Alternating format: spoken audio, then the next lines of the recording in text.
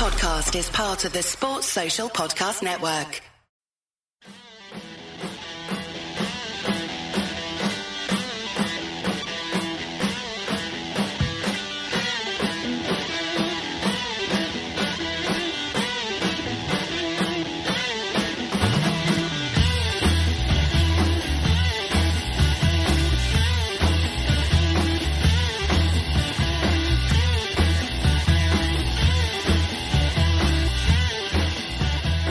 Well, after a 10-day break with City dropping points, you thought Liverpool would be all rampant and put pressure by being 7 points clear. Wasn't the case. 1-1 it finished against Leicester City. Disappointed, disjointed. Lucky to get away with a point. I think Gag summarised it perfectly with his tweet. Quite frustrated, quite angry. Not the end of the world though, but yeah, not good. 1-1 it finished against Leicester City at Anfield. And to join me on the NKS Live podcast, I am delighted to be joined by two awesome guests who are going to try helping me see sense and make sense of that game and some of the tactical subs by Jurgen Klopp. I am delighted to be joined by Tadiva Chanikarit. Tadiva, welcome back. Yeah, that was quite an irritating game, Nina. I think the biggest frustration for me is probably that the weather played a bigger factor than many will be willing to admit. That weather does not suit our style of play, and you could see even with our questionable tactics of sweeping our side of the pitch and leaving Leicester's attacking side of the pitch just bare with the snow. It really was a struggle for the players. It should. Klopp should just fucking take them to Scotland, mate, because they look like they really couldn't handle the cold today. But we'll get into the game. This is the introductions. And joining Tadiva, I'm delighted to be joined by Sam Evans. Sam, welcome back. Thanks, Nina. Feeling a bit flat after that result. I think Tadiva's nailed it there. I think the weather was a bit of a leveller. But, you know, I'm still positive. As you guys were touching on earlier, we've still gained a point over Man City over this game week, and we got one less game to go. So, you know, a real big missed opportunity. But, you know, we need to look at the big picture, and we're on a great run. Yeah, absolutely. And the more I think about it, I'm just glad that City lost yesterday, because otherwise that would have just been a 2-point difference, right? That would not have been good. So I'm glad Newcastle came through for us. They did more of a job than Liverpool did. Anyway, joining us, we have some callers. So I'm going to go to our first caller. I am delighted to be joined by Harinder Singh Baji. Welcome to the show. Hello, Tadiva. Hello. Sam, how are you? Good, mate. How are you? Oh, I'm very well. Thoughts first, questions second. So, thoughts first. It's a bit shitty that we're 5 points clear. How terrible. Oh no. What a pain. What pain. Perspective, 5 points clear is better than being 4 points clear. It's not as nice as 7 points clear. I'll take 5 points clear. The glass half empty part of it, though, is where the question comes in, which is as follows. Liverpool went and had all that warm weather training and came back and relaxed and focused for the game, and you hear all the buzzwords from Klopp, you hear the buzzwords in the programme. But a prepared and dogged Leicester, who could shift us where they wanted us to be, were defensively astute in regards to how they wanted to be. Lucky that 50 pence head didn't get sent off. Why is it that they can go for second balls and we're like, oh, it'll bounce there, no problems, it's okay. Oh, somebody else has got it. Oh, what a pity, as Klopp would say. What is it with us and second balls? We don't seem to like to go for the second ball. Leicester love it and, dare I say it, profited from it. We don't like to do it, therefore we got nothing from it. Thoughts of the panel? No, but absolutely awesome question. It was something that frustrated a lot of us. And before we get to the question, my personal thought on the whole point situation is, 5 points is still better than 4, like you said, but 7 is 7, right? And against this Man City side, I mean, at the moment it looks like the battle of the fucking bottle jobs. Who wants it less? Do you know what I mean? It's fucking annoying. Liverpool, stop doing this to my anxiety. It can't handle it. Tadiva, I'm going to come to you first with a question. I mean, you kind of touched on the warm weather, so I mean, I don't think you really need to elaborate there, and I think Sam did as well. Let's talk about, well, there's actually a few crooks to this question, so let's talk about Leicester City's defensive display, because it was a stark contrast to what happened against Wolves, where, oh my God, I was watching their defending thinking, oh, I can't wait to play these. And they just seem to naturally just put everybody behind the ball and just let Vardy be like the sort of the loose man who they can play the ball to and hope for the best. That's how I thought they set up, and they were pretty much set up to just pretty much park the bus, playing for a point. That's what it felt like to me. Yeah, and I think, look, I personally think we have to expect that from 90% of teams that are going to come down the field.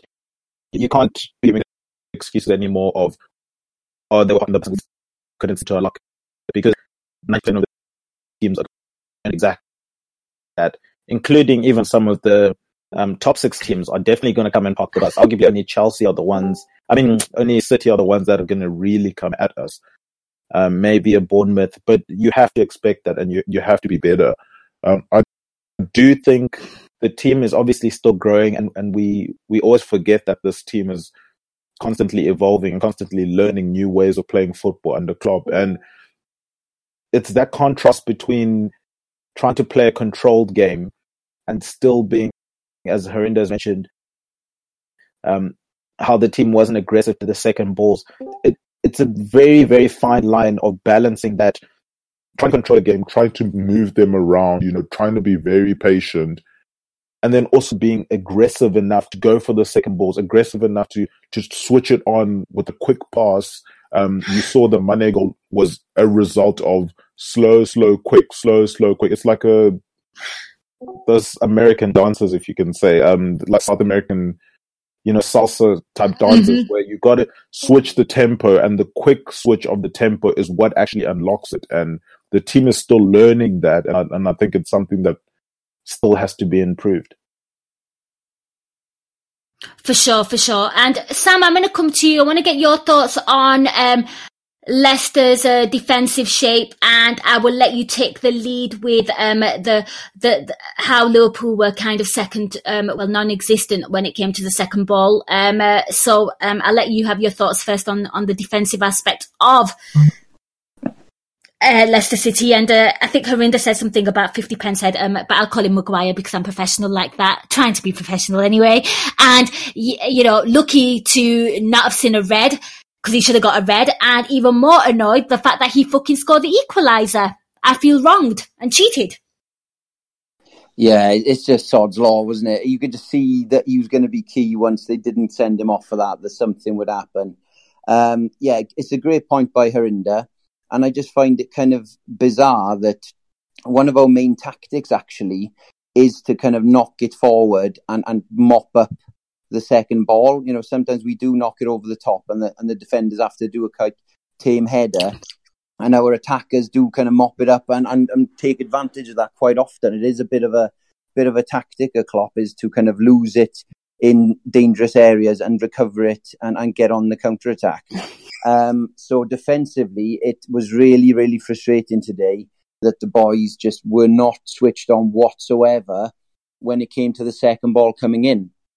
You play zonally for the corner or the free kick or whatever, fair enough. But then once the ball has been cleared, you've then got to track the man, because it's just, you can't play zonally on a second ball. It's carnage then. So you've got to at least run backwards with the guy, and it was really disappointing today. I think, there's loads of mitigating circumstances. Leicester played really well today. They played to their strengths. I'll give them that. The pitch really did not suit our strengths. We've got some major changes in the team, unfortunately, due to injuries. And, that right back position, I think, really did disrupt us seriously today. And I thought we were desperate for Fabinho in that midfield area, but I think he just wasn't quite fit enough to play the 90 today, unfortunately. So, it's again a bit like the Crystal Palace game. It's a bit of a disappointment, but I really don't think this is us. It's not something that we should be panicking about too much.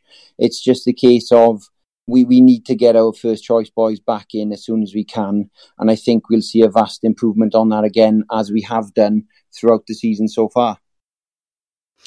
For sure. Yeah, I'll have to agree with that. I felt like,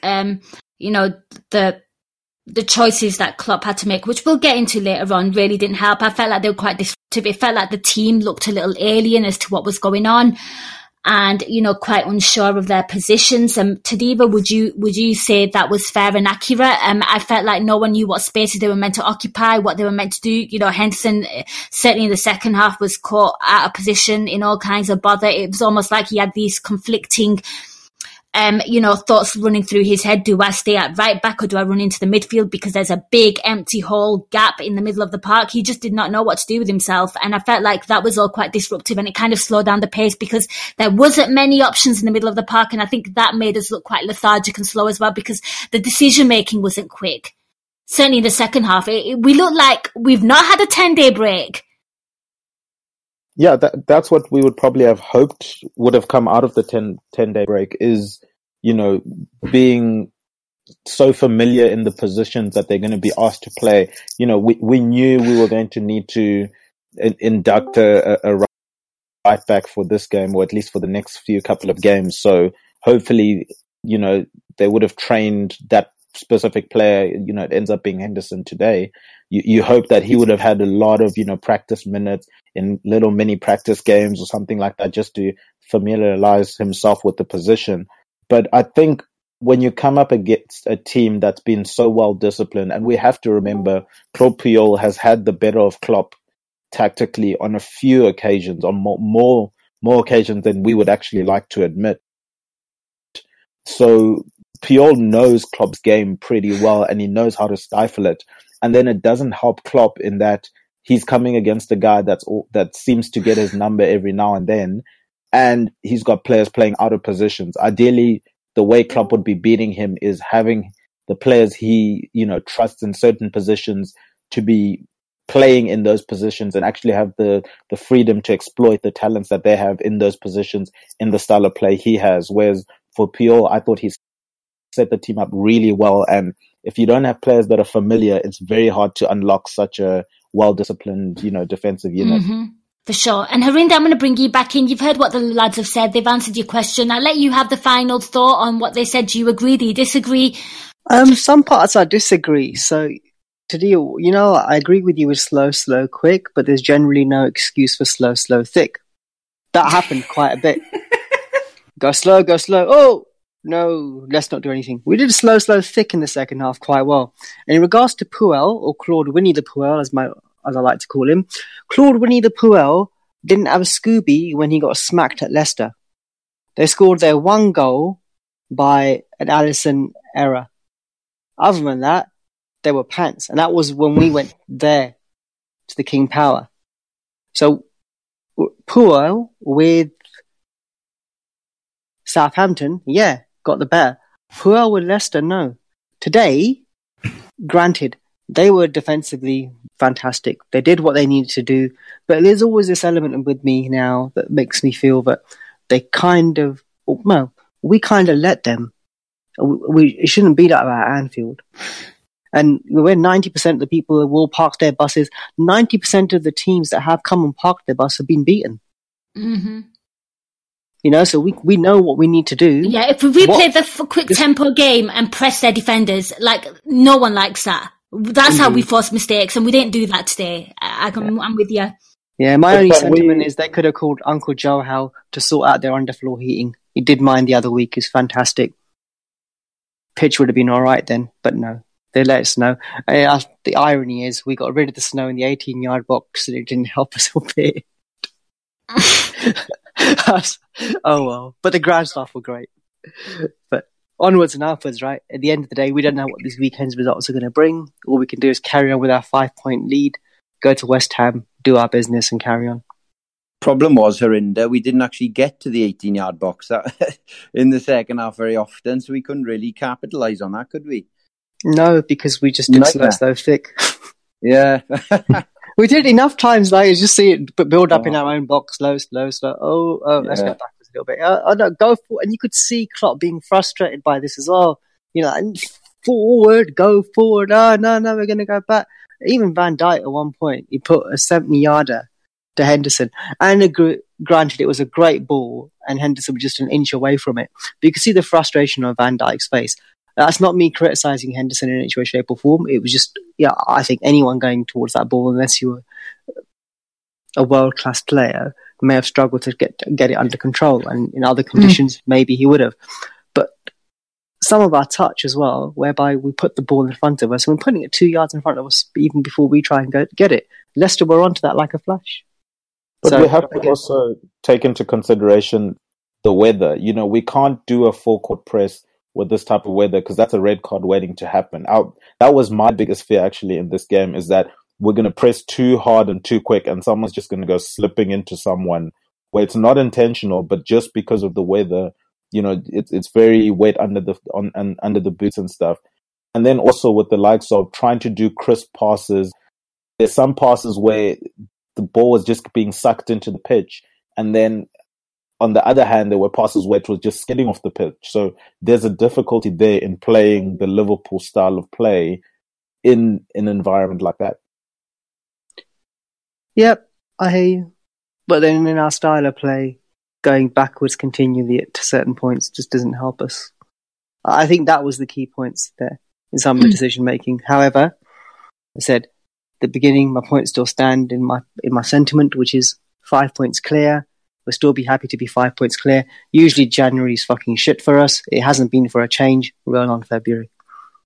For sure. Well, Harinder, thank you so much for your call and opening up the extra discussion. Yep. No, try enjoying it till Monday, and hopefully we put the bad performances, but we're still getting points. Like we did it against Palace. We got a point today. Hopefully we just start performing now. So here's hoping. But thank you so much, Harinder. No problems. Have a good evening, all. You too. Goodbye. Righty-ho. So that was Harinder starting off at the highbrow discussion on the Nina Kauser show. It's had a glow up. We're going to move on to our next caller. It is Rowan. Rowan, welcome to the live NKS show. Hey guys, how are you doing? I really don't want to host this, but you guys are awesome. So, labour of love. Okay, so I've just got a couple of points, and my second point, I might get shot down a bit, but I'm just going to go with it. My first one is, I think, and I know you've touched on it already, but I think the conditions played a massive part today. I think that the pitch suited Leicester in the fact that they could sit deep, we couldn't get our passing game going. I mean, I'm sure everyone noticed that when we were playing the ball around, it was just getting held up in the pitch. So it was kind of hard to get that quick play going, I think. So I'm definitely blaming that to the pitch. I've calmed down. I was going absolutely nuts about 10 minutes ago. I've calmed down a bit. 5 points clear still. Like you said, it could have been worse. I'd rather we made this slip up and, got the draw when City lose rather than City winning and get the draw. So that's just my first point. My second point, and I might get shot down for this, is I've been saying now for months that as good as our squad is as this year, as good as our front three are, I still think we need a fourth. And what I mean by that is another quality player that matches some of the attributes that our players currently have. Because if the guys have a bad game or they lose a bit of form, they pretty much know they're in next week. There's no one really pushing them. If you look everywhere else on the pitch, defence and midfield, there's somebody else pushing, trying to take that jersey, getting that starting 11. And as good as our front three are, if they're not having their game, there's really nobody else coming off the pitch. And for me, I don't think Sturridge and Lallana can keep up with our play. I don't think, they're anywhere near the levels of the front three. And I know it's difficult because who do you go out and find? But I remember the great, and everyone's going to hate me for saying this, the great United team back then. And I think Alex Ferguson always said you need 5 strikers to win the league. I know football's changed now. We do different formations. However, I still think we're just missing that fourth quality attacker. And I don't mean Shaq, just to push the guys in training and to step in if one of the guys lose form. I just want to see what you guys think about that. This is not controversial at all. Can I just say, I think you're absolutely spot on. I want to hear what the lads have to say on this. Sam, I'm going to come to you first because I think Rowan's touched on something there, because pretty much like when, for example, when I'm say watching the game with my brother and I'm like saying, oh, have you got the team news up? Or if I'm going to repeat it back to him, I read the team and then I just say front three speaks for itself. Like that's at the stage that we're at right now. Do you understand do you know what I mean? Like, we know what the front three is. Like, that goes without saying. And today, they did struggle. They did suffer. You know, there was no space. You know, again, we found in the second half, Firmino just started dropping really deep again because of no room in the midfield. Shaqiri, you know, got hooked. He started the game. I don't think he should have really started the game, given, you know, the fact that I think he's more effective off the bench. I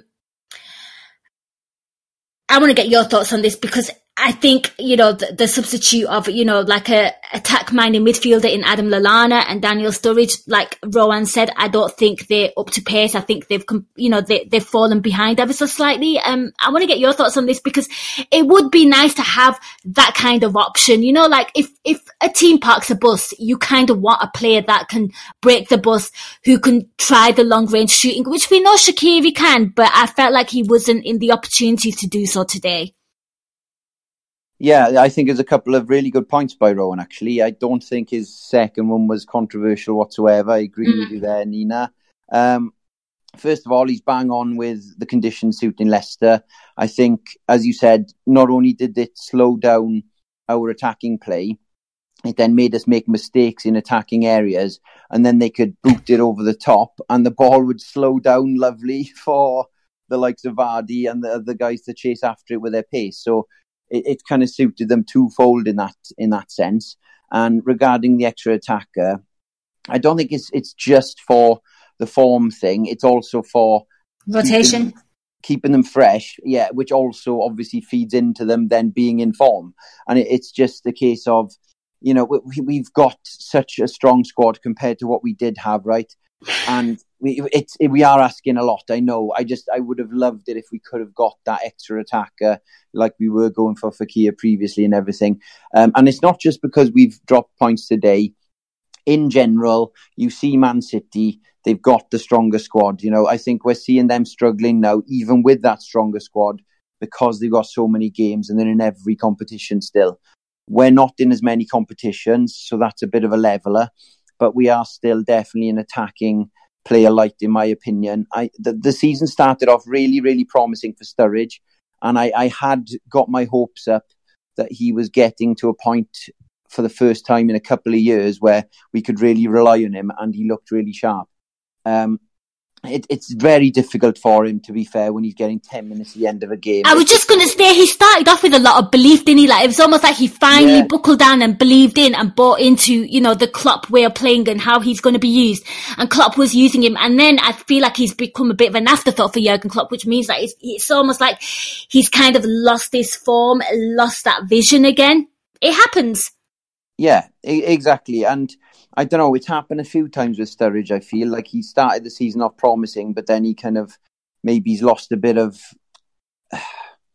I don't know, not confidence, but he's lost a bit of oomph now because he's been a bench man for so long. You know, eventually when he plays that well, he ends up getting a starting burst, but he's never going to be the first choice for us with those front three there. And I don't know whether he's lost that little bit of, I don't know what it is at the start of the season that he had, and he's a bit demoralised now. So, yeah, you know, we could really have done with an extra wide man that can play either side, can play in the middle with a bit of pace, basically. And that's what I feel, you know, is something we should be targeting in the summer. But as things stand, I think we got an excellent squad. But as soon as we looked at the bench when we needed to change something today, and because we've had a few injuries and we're bringing on Lallana, I knew that game was going to be ending up in a draw. For sure. I'm going to come to Tadiva, but I've just read something in the chat and it kind of made me smile a little. Jurgen read, that's Del, obviously. He wrote, I know we dropped 2 points, but it's better to drop 2 points in the same game week as City dropped 3 points. It's a 1 point gain. And he goes, side note, Arsenal are now in fourth place, so they have something to play for against City. So you know what? We're trying to keep the momentum up on this pod. Tadiva, I'm going to come to you with regarding options and, you know, more strikers. Cause I felt like yeah, we were looking at the team and we're thinking, well, something's not quite working with Firmino. He looks a little tired. Sadio Mane looked exceptional pretty much all the way throughout the whole game. You know, he was the one that was trying. I felt like more Salah then started dropping deeper and deeper as well. But we're in a situation where you think they're not playing the best, and when Shaqiri's already playing and he's been subbed off, you don't have an option. So you're like thinking, shit, they got to play through this. I want to get your thoughts and your response to both Rowan and Sam's points there. Yeah, I thought Rowan made some really, really good points, and Sam echoed them quite well. I think the biggest issue at the moment is, and it's probably the hardest thing to do for any club, is finding players that are willing to sit on the bench but be talented enough to challenge those. Spot on, yep. Mm-hmm. And you can see just a basic example of Spurs. They've had that problem for years with Harry Kane. They've tried signing the younger player, Janssen, and he didn't quite develop because he wasn't getting enough games. Then they've tried to go really old with Llorente. Okay, he scored today, but clearly he's not necessarily the level that they want. It's such a difficult thing to do. No talented or extremely talented player, and especially the players we are all thinking of, that type of caliber, is going to be keen to come on and sit on a bench.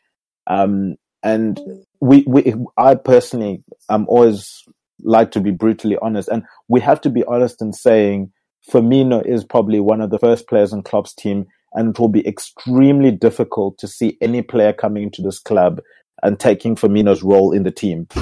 Like for me, it just seems like it would take a really special player to do that. Not to say Firmino is the best player in the world, but just to say the value that is seen in him by the coaching staff is greater than maybe, the individual works of a certain player coming in.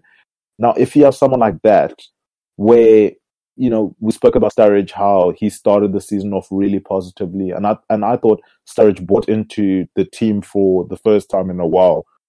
And yes. Certainly the first time in Klopp's era where he understood, okay, my role is no longer as a starter. And a reality check as well from his loan spell, right? Yes, exactly. And he bought into the idea that, okay, I've seen that the grass is not that green on the other side, and maybe this role, I can actually play this role. But if you're playing that role as, the fourth choice front three player, you also have to have that little bit of belief that you could break into that team. And if you look at, if Sturridge came on today in this game and he scored a hat-trick off the bench, next week, 100% Sturridge is not starting. We could all pretty much say that. The front three would stay the same. And I think maybe that's the realization that maybe the likes of Sturridge and the Origis have come to, is that no matter how well I play, the front three is going to start regardless. And that becomes a very dangerous thing, because with a league season, you need more than 11 players. Cup runs, you can go with 11 players. But this is a league thing, and this is why Liverpool haven't won the league in so long, because we haven't had a squad that's good enough to win the league. So somehow Klopp's going to need to motivate these squad players. We need goals off the pitch. We need goals off corners from our centre-backs. We need, worldies from 25 yards from, Gini Wijnaldum and the Keiters. It can't just come from the front three. And I think that's now the next challenge for Klopp to help us, carry us over the line, I rate. For sure. I'm going to bring Rowan in now, because obviously I think he might have fallen off his chair because we were all in agreement with what he had to say. Nothing controversial there. Rowan, you've heard what the panel said. We all pretty much agree with you. You've heard what they've said in terms of response of how it would help the squad. Want to get your thoughts before we let you go. Yeah, I slightly disagree with some of the points that were just made, in the sense that, look, I know we're not a Man City, but, you look at their bench. Sane, probably one of the best wingers in the world, left on the bench. Aguero, one of the best strikers that the Premier League's ever seen, left on the bench at times. I'm not saying I'm asking for somebody to come in and sit on the bench. My point is in training, throughout the week, whatever, the front three know they've got to up their game, because they've got this other guy here that's just as good, maybe not better, but just as good, that can come in and take their place. And then thinking, not just on today's game, but in future games, we're playing a team that's 1-1. We've absolutely battered their right back, their left back all game with Mane or Salah if he's playing out wide. And then somebody else is coming on with similar attributes. That fullback's head's just going to drop. He's blowing because he's just been run ragged by these guys. and then somebody's coming on, to take their place. And the point about Bobby Firmino, I totally agree. He's, for me, I think he's the glue of the team. But these guys can't play all the games we're going to play. I'm thinking beyond. And maybe, Klopp and the team are going to fix it in the summer. But I want to win some of the cups. I want to, get far in the Champions League. And of course, it's all about this season and winning the league. I get that. But I just think with just going with just three up, the three that we have, it's not enough. And I'm not, criticising anybody or the recruitment tactics. I trust in Klopp. I just think we're missing the trick by not having that extra attacker. But great to hear some of the views and points from the guys. No, thank you so much for calling, Rowan. Really enjoyed your comments on the game and just in Liverpool in general. So thank you for that. No worries, guys. Keep up the good work. You too, and stay positive, she says, after that negative intro. Always. We're going to win it this year. Always. Yeah, absolutely. Well, thank you so much. Okay, so that was Rowan. I think we have another caller. I think it's the pod lord or the pod overlord himself, Gags Tandon. Are you there? I am. I'm just about here. I'm not very enthused as I was last night. Yeah, I know. Fucking hell. It comes to something when you're more buzzing off a Newcastle United result than your own. Go on then, hit me with some stuff. On the bright side, Chelsea fans will be quiet for a few days. To be fair, they've been quiet all season. They're a non-factor for me. No, they have been. They've been vocal with the Hazard stuff. They'll be shut up now. They won't be saying anything. But anyway, it's all about us, and I think I've got a couple of points I want to make. I just want to talk about the performance first and foremost. I thought that that's probably the worst performance in the league of the season from us. The lowest XG apart from City at home, 0.55 from us according to Understat. That's really woeful. And Leicester 1.09. Leicester beating us at home on the XG. That's not good. That's very rare as well. So all of our shots just really poor. All of Leicester's shots in the box. I think when you come down to it, you have to praise Leicester overall and say that they had a great plan and they, avoided big chances. We didn't create a big chance at all. The Mane goal isn't a big chance. It's a very good finish. They did not concede a big chance from us. Mm-hmm. And which teams have done that at Anfield this season? None. Not only that, how many teams have, restricted us to 9 or 10 shots in a game at Anfield? That's the lowest number of shots as well. At the end of the day, sometimes you got to take your hat off to the opposition as well. And Puel loves to play us, and he showed that at Leicester. Sorry, at Southampton, like Bargy said earlier. Not only that, the games have been tight with him. We beat him 2-1, 3-2, 2 this season, and last season at home as well. It's never been a smash against Puel ever. Comfortable sometimes, never a smash though.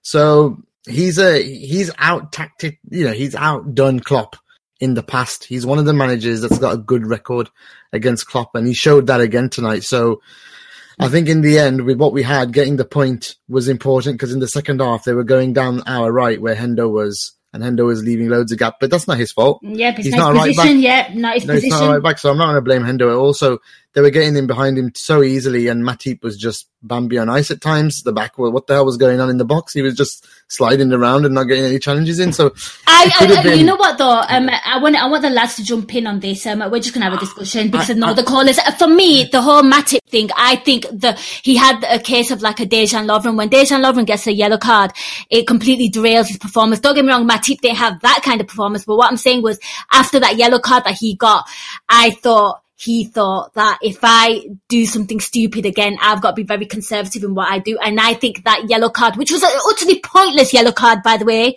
people. So the ref had a howler, which we will get to later on. I feel like if he does not get that yellow card, he has an all right game. I'm not so sure the yellow card was really that much of an effect on him at the end of the day, because I think so, because who's he marking? Vardy, who's their threatening man? Vardy. If he plays a mistimed tackle on him, Gags, he's off. No, but the only times he had to tackle was in the box, and he's never going to go for that anyway in the box because it's a penalty. So either way, it was never outside the box where he got done. It was always in the box when they were inside in the second half. I don't think the yellow card, I think I was more pissed off that we didn't attack Maguire when he was on his yellow card more than anything. Mo playing up front for me was just, is just a waste in these games. He should have been wide where he gets the ball more, attacks. He was more, deep as well in the second half for me. He was too deep. Klopp got a lot of things wrong in this game at the end yeah, of the day. I think put it down to a bad game. And you know what? We didn't lose. That was the key. City lost. We make a point on them. Yeah, it's not ideal. It's not the best thing because we wanted to make it 7, but we still extended the lead. Either way, we still extended the lead. And, Guy Drinkle thought that Matip was better than Virgil van Dijk. I have to agree with you because Virgil van Dijk plays some really dodgy passes, you know. Yeah, he did. That's rare for him, you know, for us to say that, which tells you that the condition of the pitch was bad. Well, Alisson was really making. Oh, you know what? He likes to give us heart attacks against Leicester. I'm sorry, he just likes to do it. So it wasn't good all the way around, and I think nobody was comfortable with a makeshift right back again. We have to take that into consideration. We didn't have any protection in midfield either. There was times where the second half it looked like they were just going to play straight through us. We had to do last ditch tackles. It wasn't good at all. It wasn't good. Nothing. Okay, just stay there, guys. I want to get the thoughts of the lads from your response as well. So we know that you're not happy. And okay, Sam, I'll come to you there. Gags has said quite a fair bit about his performance. What are your takeaways from what he said there? Yeah, I totally agree with Gags. We didn't play well today. So and I think a lot of that is down to Leicester playing really well themselves and playing a good game plan. Combined with catching us on a bit of an off day, loads of factors, but we really didn't play well, and I think a lot of it is to do with the injuries, and we've then had to do a bit of a rejig. Henderson on the right, positionally, I don't think he had a clue what he was doing. I thought he worked his ass off, and he put in some lovely crosses, and I know a lot of the Twitter film has been. We let Nathaniel Klein go and it's outrageous and everything, right? But I can see both sides of it. I don't think Klein would have particularly performed any better going forward than Henderson did for us today. Mm-hmm. But the thing that annoys me about it is we then have to play one of our midfielders in the right back slot. So that's more why it was a shame that Klein went for me. Not that he's, a brilliant attacking right back or anything, because at the end of the day, our left and right backs, they need to be an attacking outlet. That's one of the main functions of them. Really missed Trent today, didn't we? Really missed him. Yeah, because, when we've got these really well-organised sides, Robbo and Trent are absolutely vital to our game plan to get in behind them.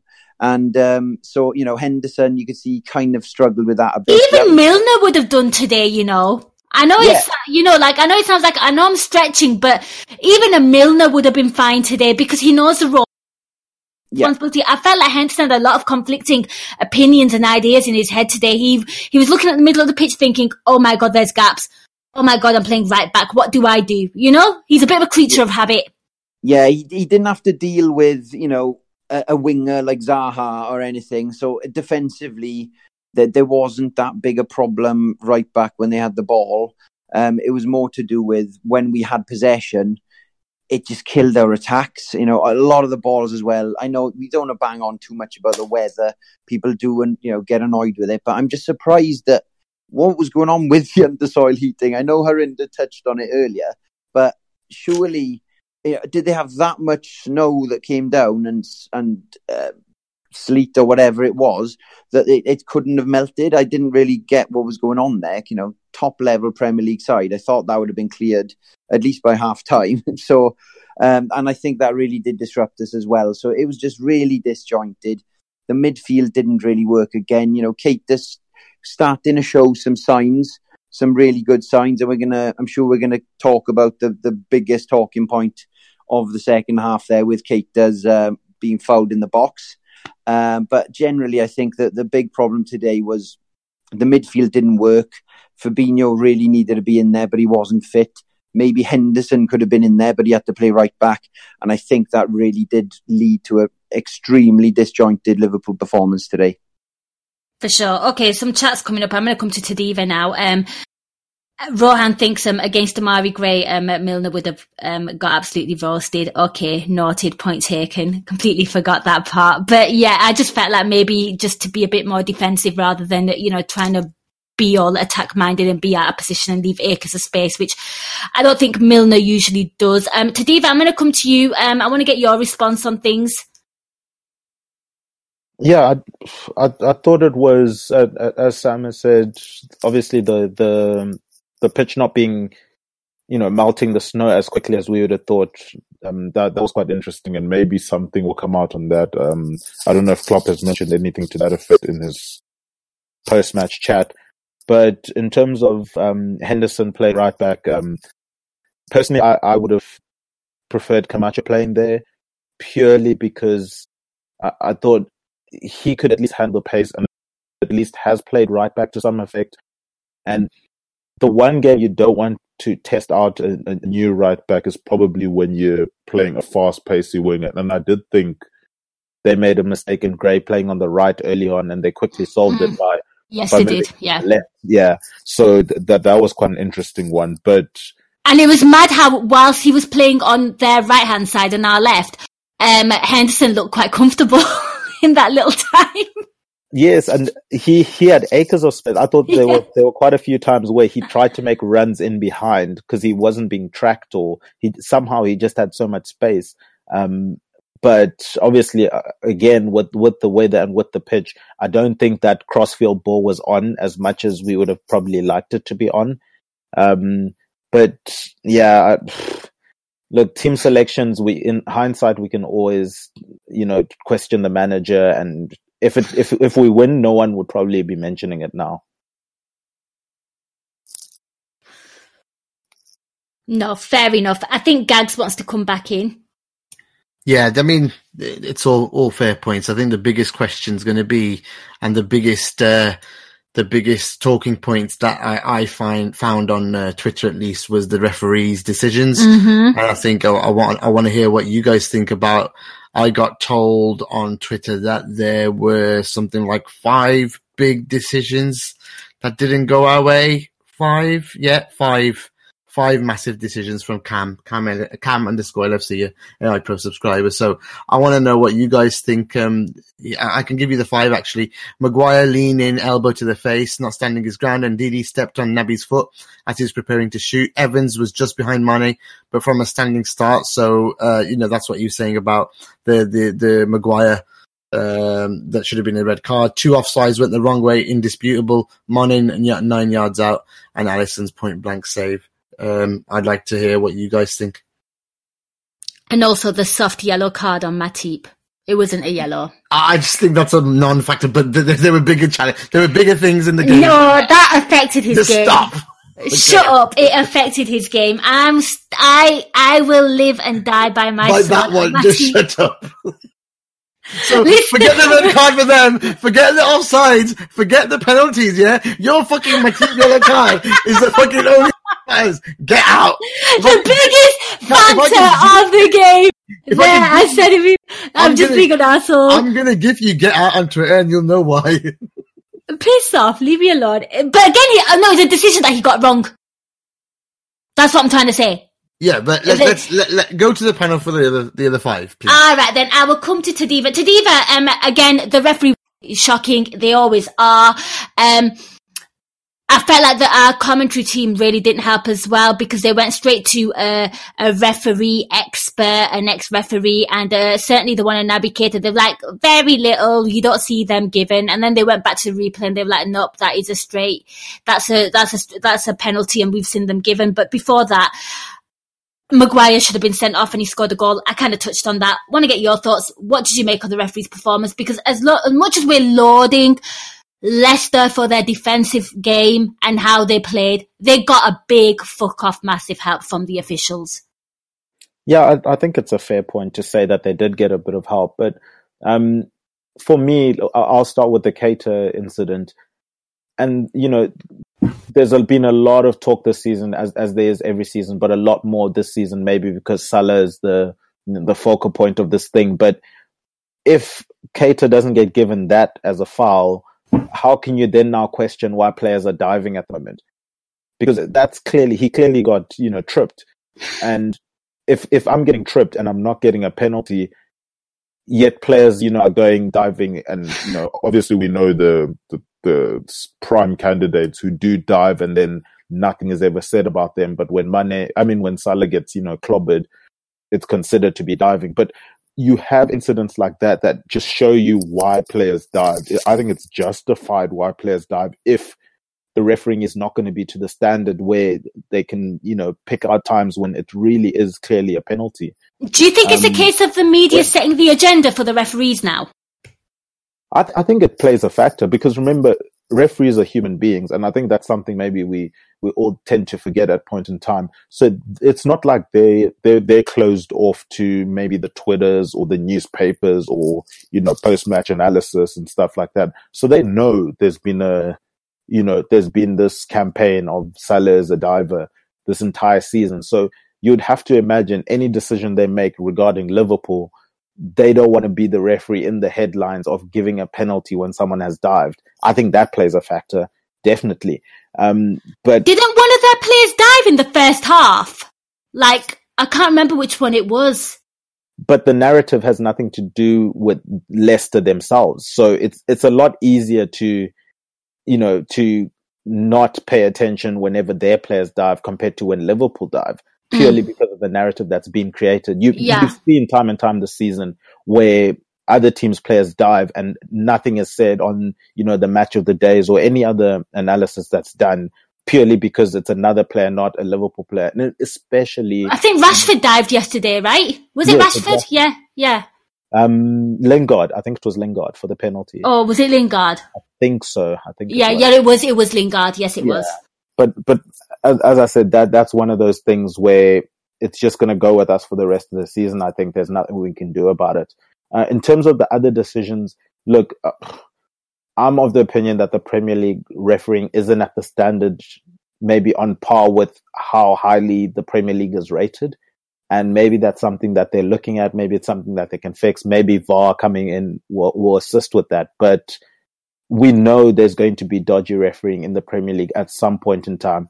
Over 38 games in a season, we can't expect it to always bounce in our favor. And obviously, we would love it to be fair and to be right and everything, but it's just because of human error, it's just never going to happen. And we've had our fair share of, in inverted commas, luck earlier in this season, or even just justified luck in, decisions going our way.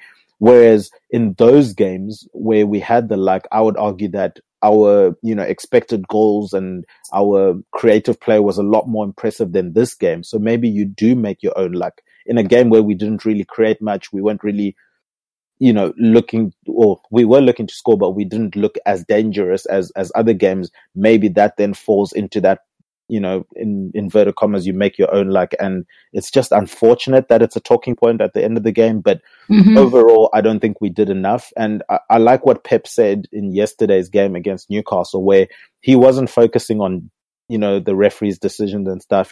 He ignored the yellow card for De Bruyne and said he didn't see the incident, pulling in the Wenger old tricks thing. I thought he must have seen it. He just didn't want to get in trouble. I think as fans, for us, we have to just hold our hands up and say, regardless of the referees, regardless of those type of decisions, our team didn't do enough. And that's how I see it.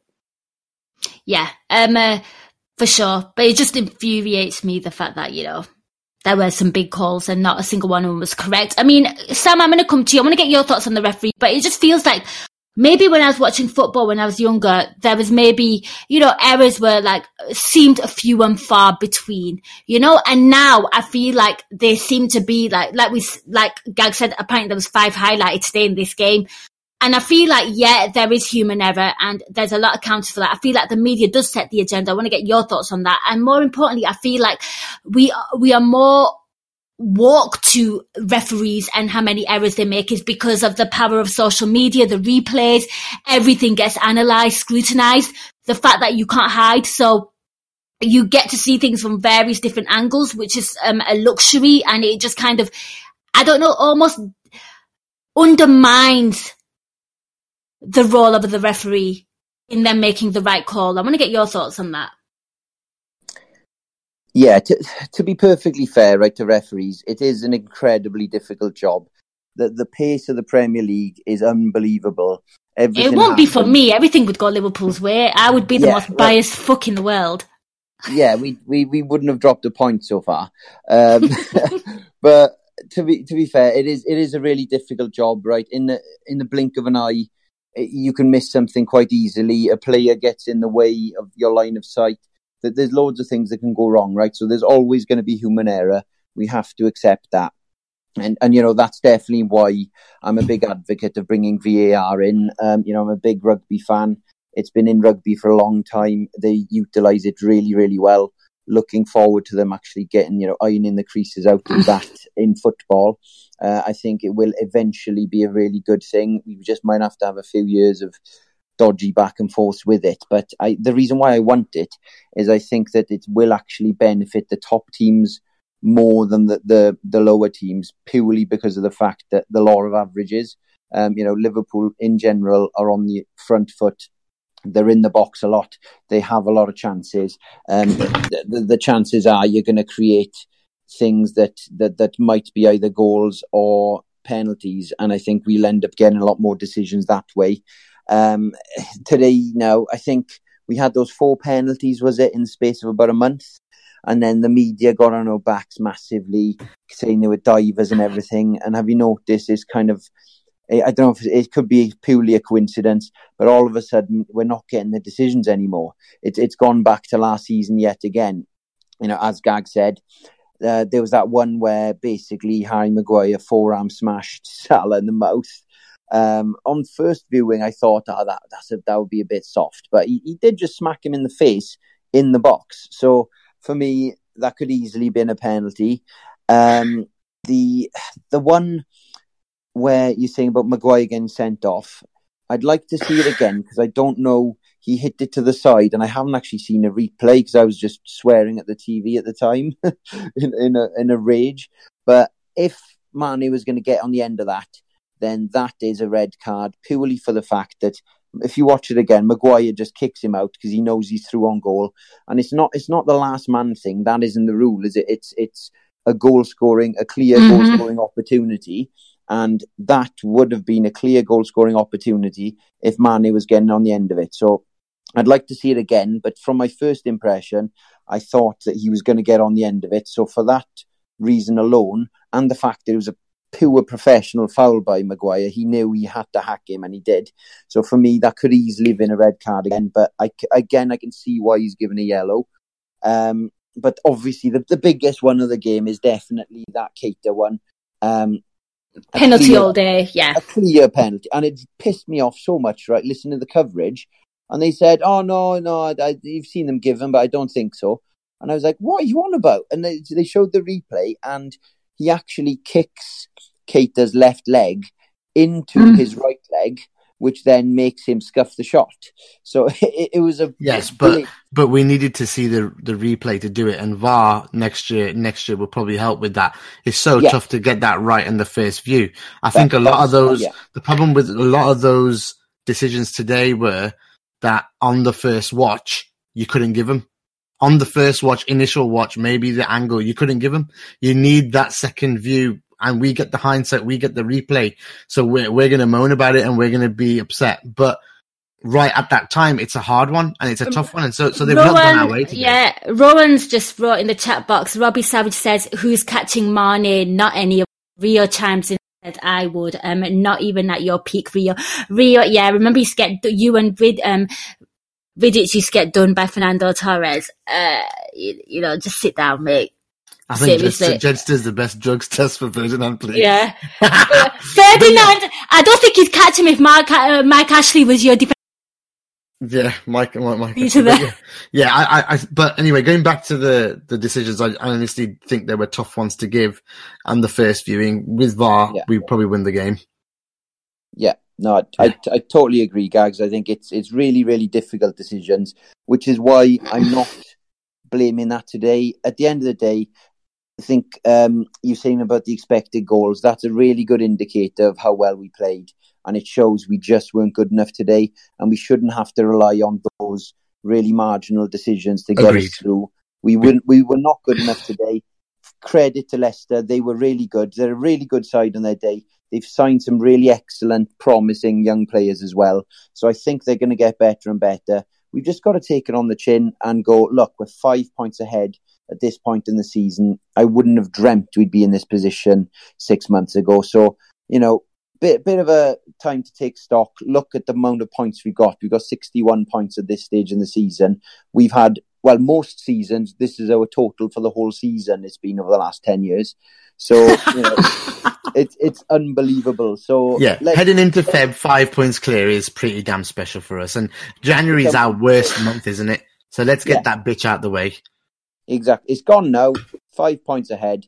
Let's move on. And just, it is funny though, isn't it? How sometimes when you get a 10-day break, one of two things tend to happen. And obviously that might seem a bit obvious, but one of two things happen. They either come in absolutely guns blazing, flying out the blocks because they've had that kind of time to recharge, or they come in a bit flat. And, we started first 5 minutes well today, but then totally fell off completely today. So I don't know whether that's to do with Leicester or whether the break hasn't quite worked for us. Guy put on the chat earlier, basically Van Dijk's been shitting all week. So I think that might have been a factor as well. He wasn't great today with his illness. So let's move on and just got to beat West Ham now, and this will be forgotten. No, for sure.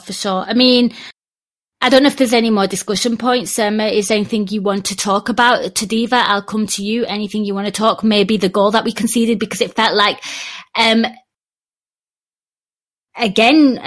kind of architects of our own fucking downfall to some degree. Stupid challenge by Robbo, absolutely no need. When Yaldum had that covered, and of course a set piece, and we get done by it. Yeah, it's just break in concentration, I think, from Robbo. It's needless. Just literally stay on your feet, and the rest going to blow the whistle for half time. But credit to Leicester for actually capitalizing on it. I thought the line was a bit dodgy in terms of, yes, we did zonal for the free kick itself, but the second phase after the free kick, and maybe that goes to what Harinder mentioned at the beginning of the podcast with the second balls, is once that ball has gone out of the box, I think you then have to change to man, opposed to still being zonal.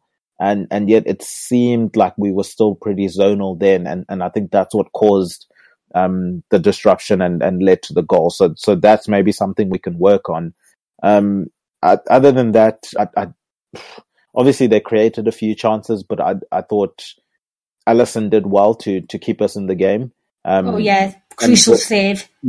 Crucial save. Despite, Alisson is going to have times where he miskicks a ball, especially in this weather. But I don't know if you guys are the same commentators as me, but they were acting like, Alisson only ever makes mistakes, and they never. That's the thing with the goalkeeper like Alisson. They'll never talk about the millions of times or hundreds of times he helps us in scoring a goal, but they'll always focus on the 2 times that he makes an error. And I would rather have Alisson, helping us score 100 goals and then maybe making a mistake for 2 of them, because at the end of the day, we're going to be better off with him. But that's just me personally. And then I think for me, the interesting thing for the game, maybe as a talking point as a whole, was the mentality, not just of the players, but the mentality of the crowd as well. We're not used to being, top of the league, going into the back end of the season and having that patience and that calm. I thought by at least, by even like 55th minute, the crowd was already very antsy. It was quite a tense, hostile environment, and that could have filtered to the players. I thought it did. Maybe others would agree. I don't know what you guys think, but I thought it filtered to the players. And we've seen Klopp constantly, whilst he's been at the club, talk constantly about guys continuing to encourage the players. When they make a bad pass, you cheer the idea, and okay, the execution wasn't good, but we cheer the idea and we keep it going. And if we are now constantly encouraging them, yes, there were times in the games where the fans were encouraging, but I thought it was more a desperation encouragement than a necessarily the way that Klopp usually likes that encouragement to come through. Do you see the pressure of playing at Anfield under our fans becoming a bigger factor as the season goes on, or because I don't think we've quite learned that part of it yet, and I suppose that's something that comes with experience or maturity in being league leaders. For sure. I think, I don't know what commentators you had. I had Steve McManaman. I watched it on BT Sport, and he was pretty much like, I can't think who his co-commentator was now. I try not listening to them because it just infuriates me. It's no fun when it's your team, right? And you're hearing utter nonsense being spouted. But he's like, oh my God, he's done it again. He can't be doing that. He's got to do better than that. And it's just like, yeah, and I agree. I thought the crowd were very dead, downbeat. And as soon as the final whistle went, they went to Rio Ferdinand, who was in the studio, and he goes, Liverpool look nervous today. I think it's the pressure that's getting to them. So those were the kind of things that were said. I'm going to come to you, Sam. Your final thoughts before we close this pod off. Anything you want to get off your chest, or a response to what Tadiva just said there? Yeah, it's easy to put it down to pressure when we drop points, but we're 24 games in, and that's the first time we've dropped any points to a team outside the top 5. So, to say it's pressure, it was inevitable we drop points at some point against a team that isn't one of the big 6.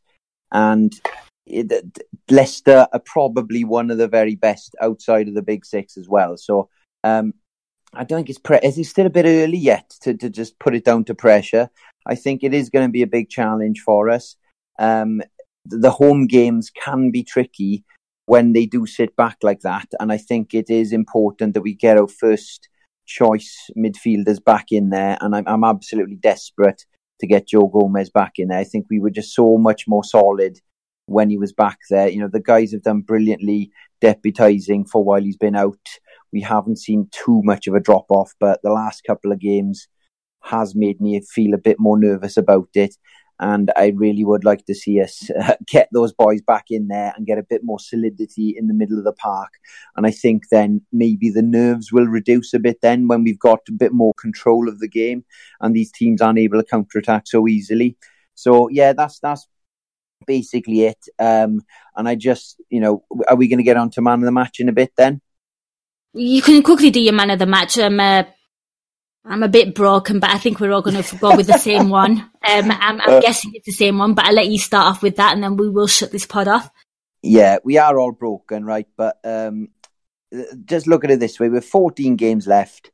It's going to be an absolute slog. There's going to be loads of ups and downs. I don't think either us or Man City are going to win every game. There's going to be points dropped. It's a long, long season. There's Champions League to contend with. Let's not panic when we drop points. We've just got to get behind the team and I really think we're going to get there. Regards to man of the match, I thought Sadio Mane personally stood out an absolute mile for me. Yes. I think every time he got the ball, he tried something. He most of the time actually came away with possession and he scored a lovely goal as well. And I thought he was a live wire throughout. And yeah, I think he was one of the very few bright sparks in a very, very disappointing night. But it's not all doom and gloom, as we've touched on. We're 5 points clear. Come on, bring it on. Nice touch there. And what about yourself, Tadiva? Who's your man of the match? Man of the match was Rafa Benitez. Yeah, look, I think Mane is probably the best shout and the standout from all of our players. Yeah, today. A lot of people in the chat are agreeing, and I said that it can only be one shout for man of the match, and I think you've echoed it, both of you. Although Gags does like your shout for Rafa Benitez. Yeah, I think Rafa gets a medal either way if we win. Even if it's a runners-up, Rafa gets a medal. He deserves a medal. Fair enough.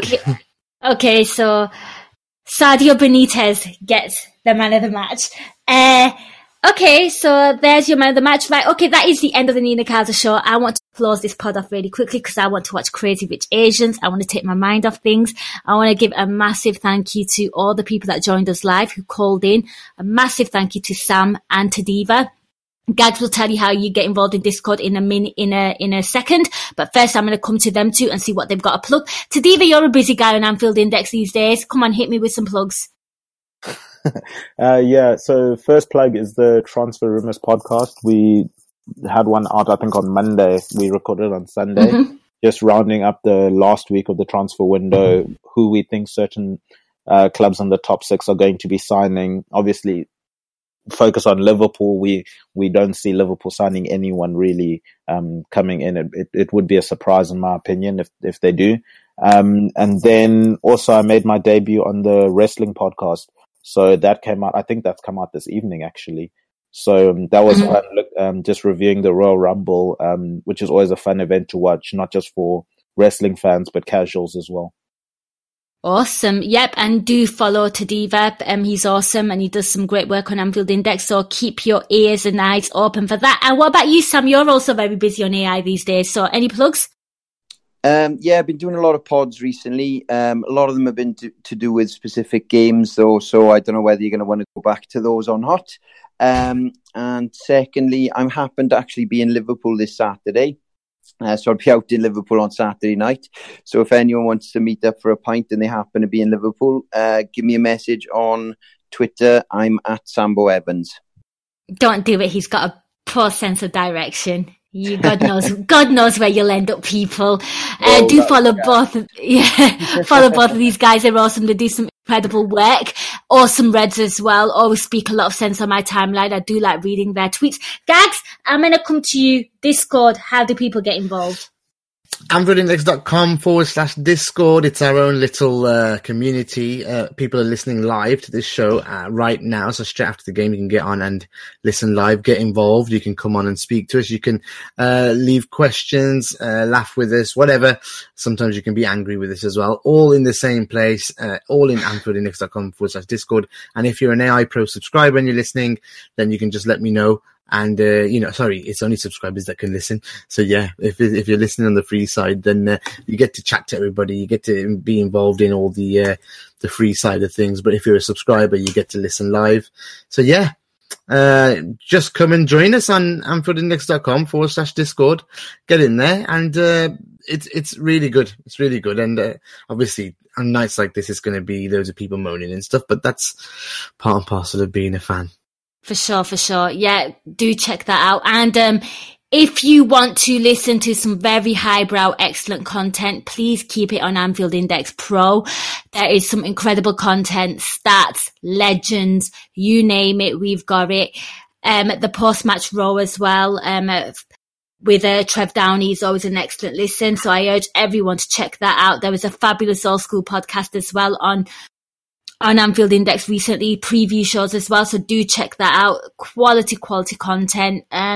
All you got to do is go to www.anfieldindex.com/join. There is a 7-day free trial. So check it out for 7 days, see what you think. And if you like it, which you will, and then you can subscribe and be awesome, be part of the community. For my part, thank you so much for listening.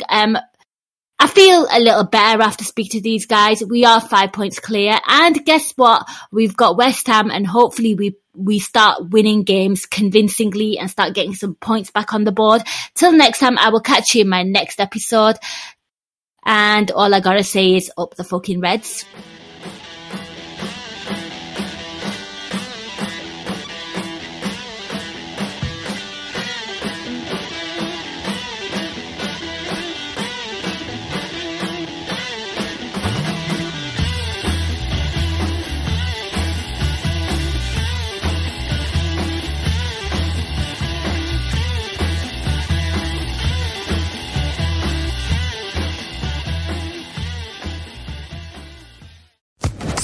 Social Podcast Network.